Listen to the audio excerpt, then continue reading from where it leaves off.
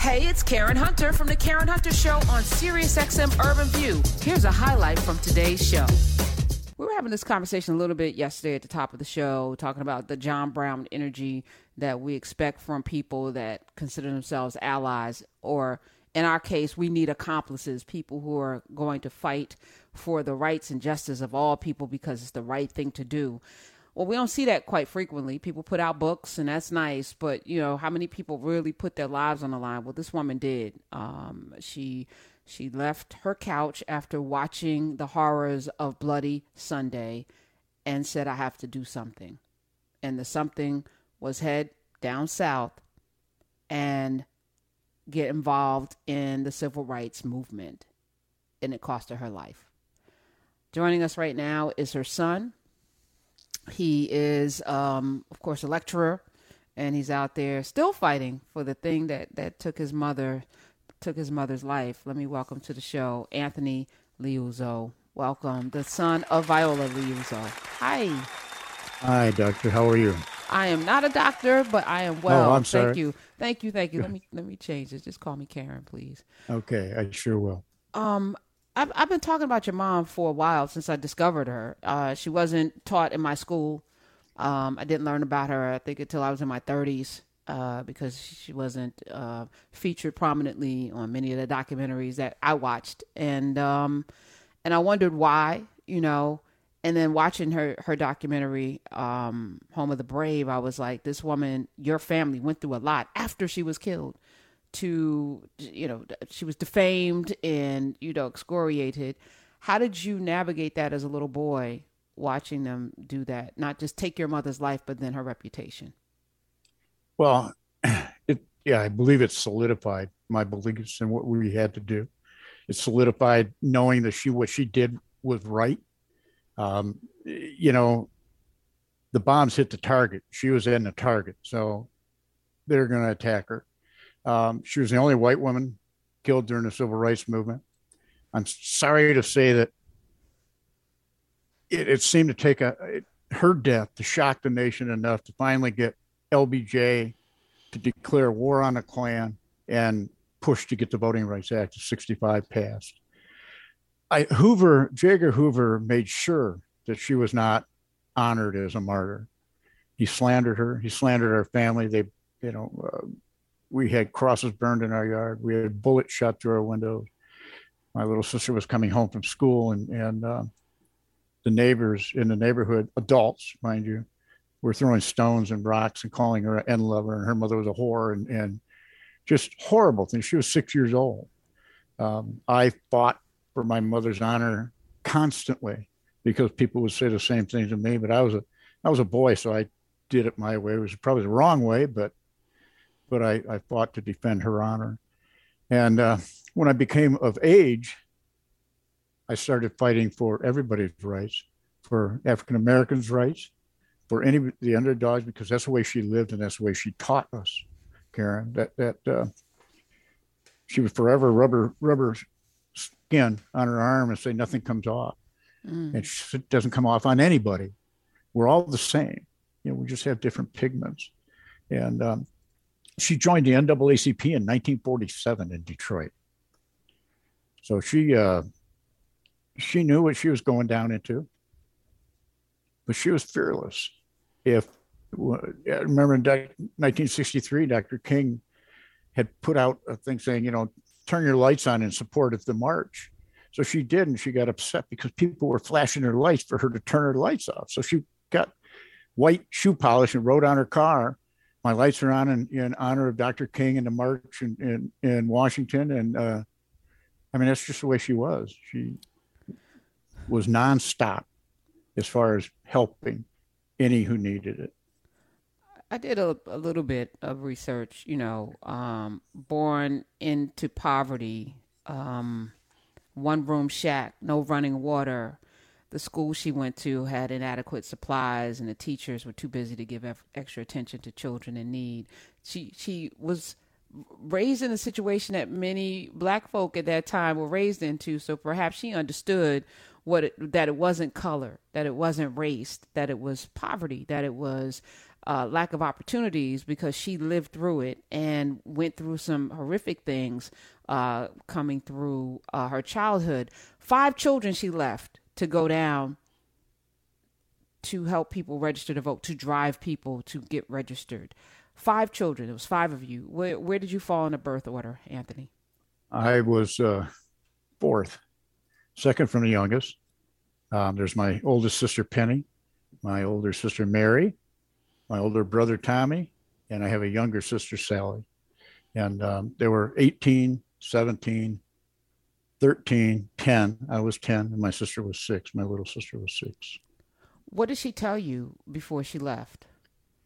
Well, she called and talked to my dad the night she left. She didn't talk to the kids, but we knew her. I mean, that was no shock for us to see her go and do something like that. So she called us every night, told us how, what she was doing and how excited she was to be down there and helping, and always told us she loved us. And in fact, the night she was murdered, she called us an hour before she was assassinated. Yeah, she was on her way home. That's what she said. She said, yeah, she was going to be leaving in the morning, heading home. She was all excited. What a wonderful time she said it was. It was, magnificent. And then, of course, she never made it. She was assassinated out in Bloody Lowndes County, Alabama.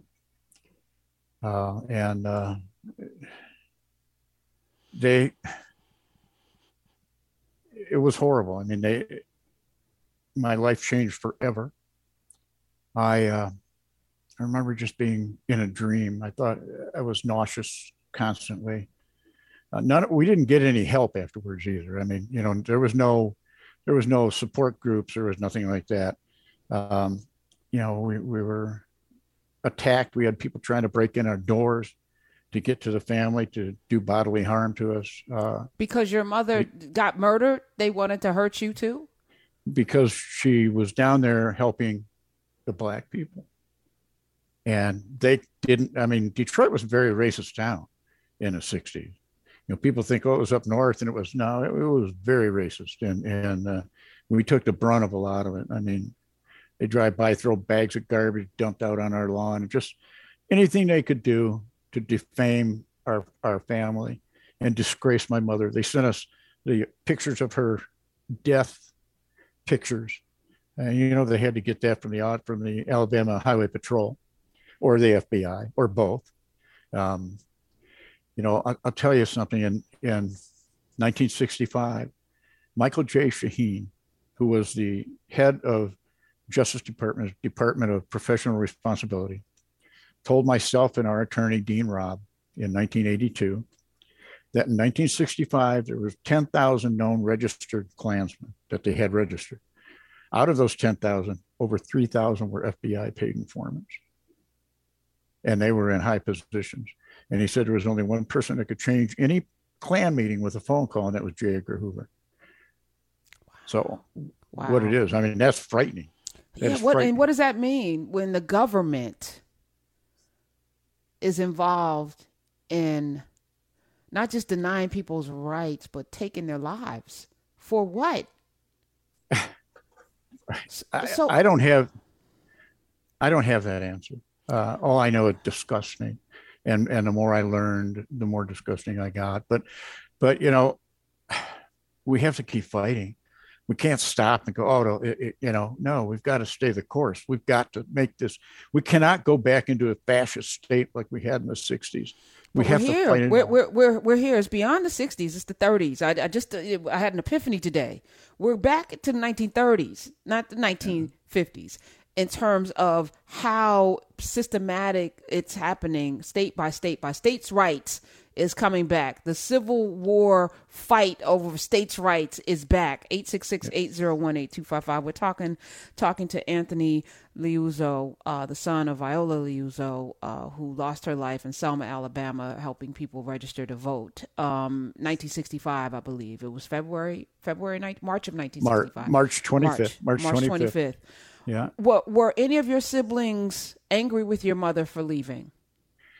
No, We weren't. We were horribly crushed with what happened, but we weren't angry with her.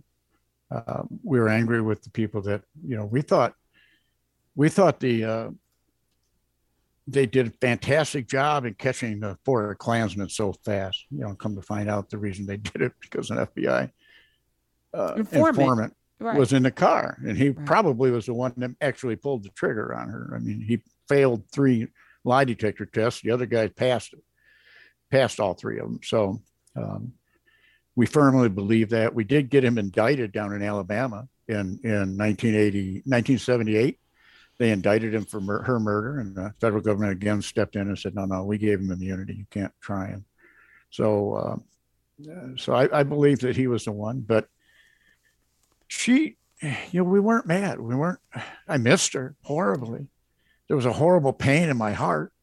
My mother was amazing. She would take us out rock hunting and just doing whatever, take us to do things and have fun with us. And she would bring people home in Detroit, Wayne State. She was going to Wayne State at the time.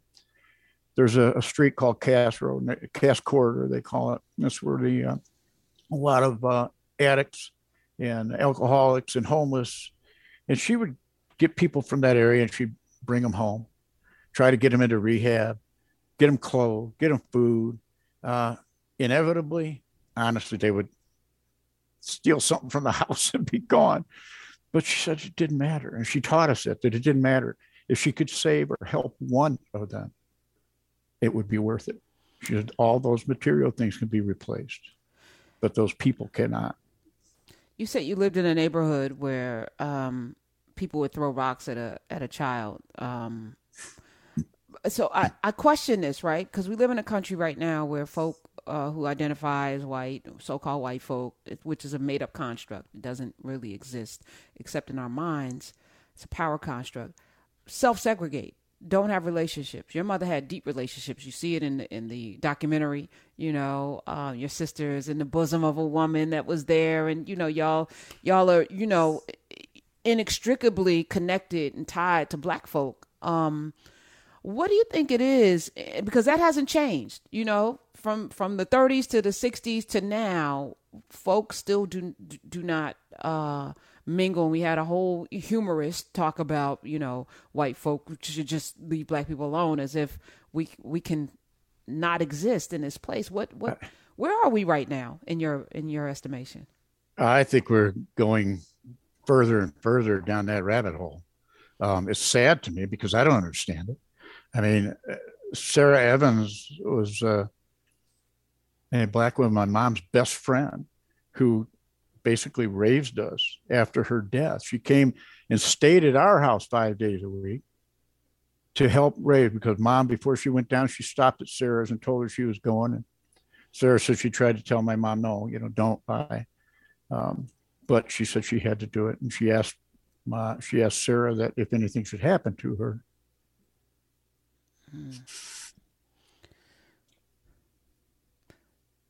That was 50 years ago, and it's still, I feel you. Oh, it does. You would think it gets better, but really doesn't. Sometimes the pain is overwhelming. Like I said, we never got any help, and I feel African American. I feel Black people's pain because I've experienced a lot of it. My sister's Mary, my sister Mary, who has done a lot of work too, and she said that her having a different last name because she was married when she was younger, she found out that if she wanted people to know who she was, she could, but if she didn't have to. And so, well, an African American doesn't have that luxury. I didn't have the luxury because my name is Liuza. I'm not going to change my name. I've had numerous death threats. When I marched from Selma to Montgomery, the Klan said they were going to kill me. We went to a meeting way out in the boonies one night, and they were out there waiting. Threw a firebomb at our car. But I never stopped, and I never will stop. I mean, this is important. It's important to this country. I don't know that we can do it, but we darn well better not stop attempting to make sure that it happens so that we can live in unity. I live in a Black community in Alabama. I live in Brighton, Alabama, which was a very, I mean, it's the Black community. My neighbor tells stories of the Klan driving through the neighborhood in the 60s, beating on a truck, saying, all the things that they would say back then. But I love the people around here. I don't. I feel like, I was watching in the documentary people holding up signs, stop the Black riots and the gaslighting, and I'm seeing it now with the CRT discussion and, white men are under attack and it's like woke people who are, it's like the gaslighting language doesn't stop. It doesn't stop. What advice do you give to people who are listening right now in terms of how we try to fix some of this? Because I don't understand what they're afraid of. Do you understand what they're afraid of? Why they're so afraid that they have to kill a woman with 5 children or beat people in the head, run them over with horses, hose them down, deny them of rights? What are they afraid of will happen if people vote freely in America? I think they're afraid of losing power. I think it's all power hungry, all power struggle. I don't think it really has that much to do with race, except they're afraid that if African Americans get in power, they're afraid of that. They don't want them to have it. We had a Black president for 8 years. Nobody got enslaved. Matter of fact, Wall Street enjoyed the hell out of Barack Obama. They did really. Rich people got really rich under Barack Obama, under a Black president. What are they really afraid of? Honestly, I don't have the answer to that. I know it's disgusting. It disgusts me. That's why I say, I talk to people all the time, trying to get that answer from them, trying to find out what it is. They just hate. They're instilled with hatred from the time they're born. Really, they're indoctrinated. And it's been that way for decades, centuries. That's the way they were brought up. And so it just solidifies in their minds. And then they tell them things like, look, they're trying to take this away. They're trying to get your job. They're trying to now, wait a minute. What?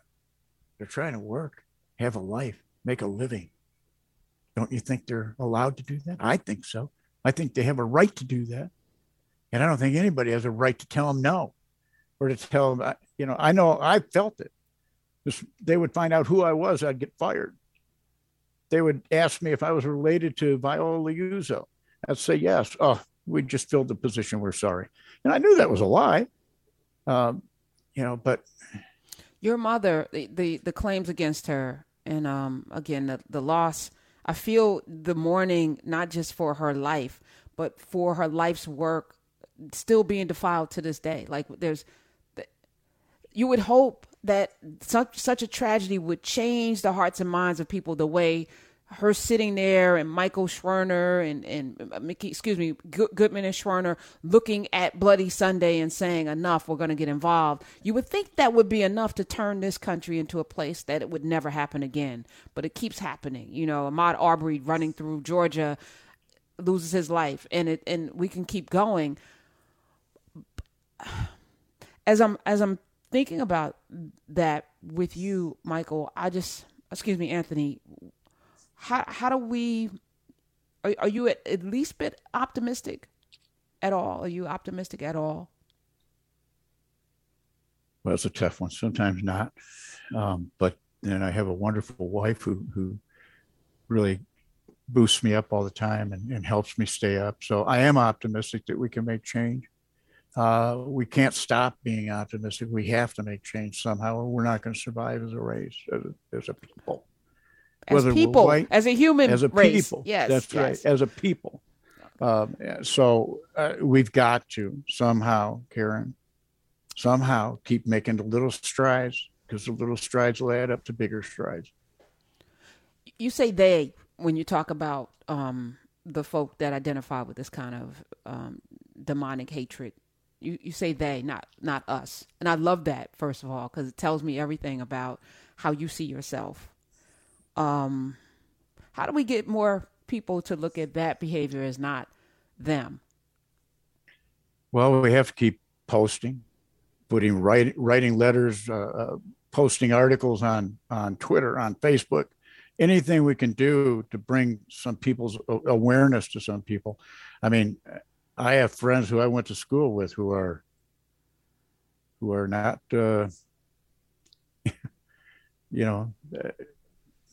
it's sad to see. Let me just say that it's sad to see. It's a disease. I think, it is. It's a disease, a terrible disease, and hatred. My mother used to tell us, don't hate, because hate only hurts the hater. And that's so true. And they may not see it now, but it will. It'll get them. And we have to get that message across. Gosh, give somebody a chance.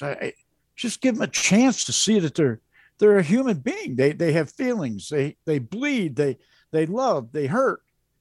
That's not all out of this world to figure that out. But they don't want to. They've closed their minds. They've let the disease take them over. And I don't know if we will ever win them back, but sometimes it happens. It's happened in the past. And I feel that it can happen again, but we just have to keep hammering this home, hammer it home.